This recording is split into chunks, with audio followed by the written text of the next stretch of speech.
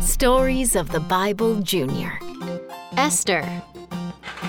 Let's meet Esther, who was brave and a beautiful queen.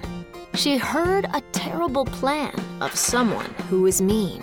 The man's name was Haman, and he hated Mordecai, the Jew. Haman made a decree to kill all the Jews, and there was nothing they could do. Mordecai asked Esther to tell the king something was amiss, and asked, "What if you were made queen for such a time as this?"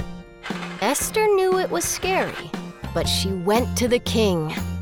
He was happy to see her and would give her anything. Esther held 2 banquets and then told the evil plot to the king.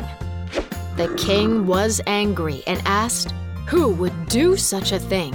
Esther said that Haman was the man, the one who came up with the plan. Haman was terrified. He went pale with fright.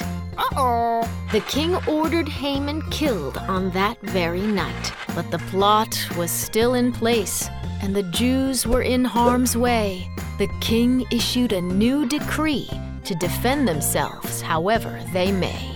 The Jewish people were saved because of Esther's bravery, and the Jews celebrated their great victory.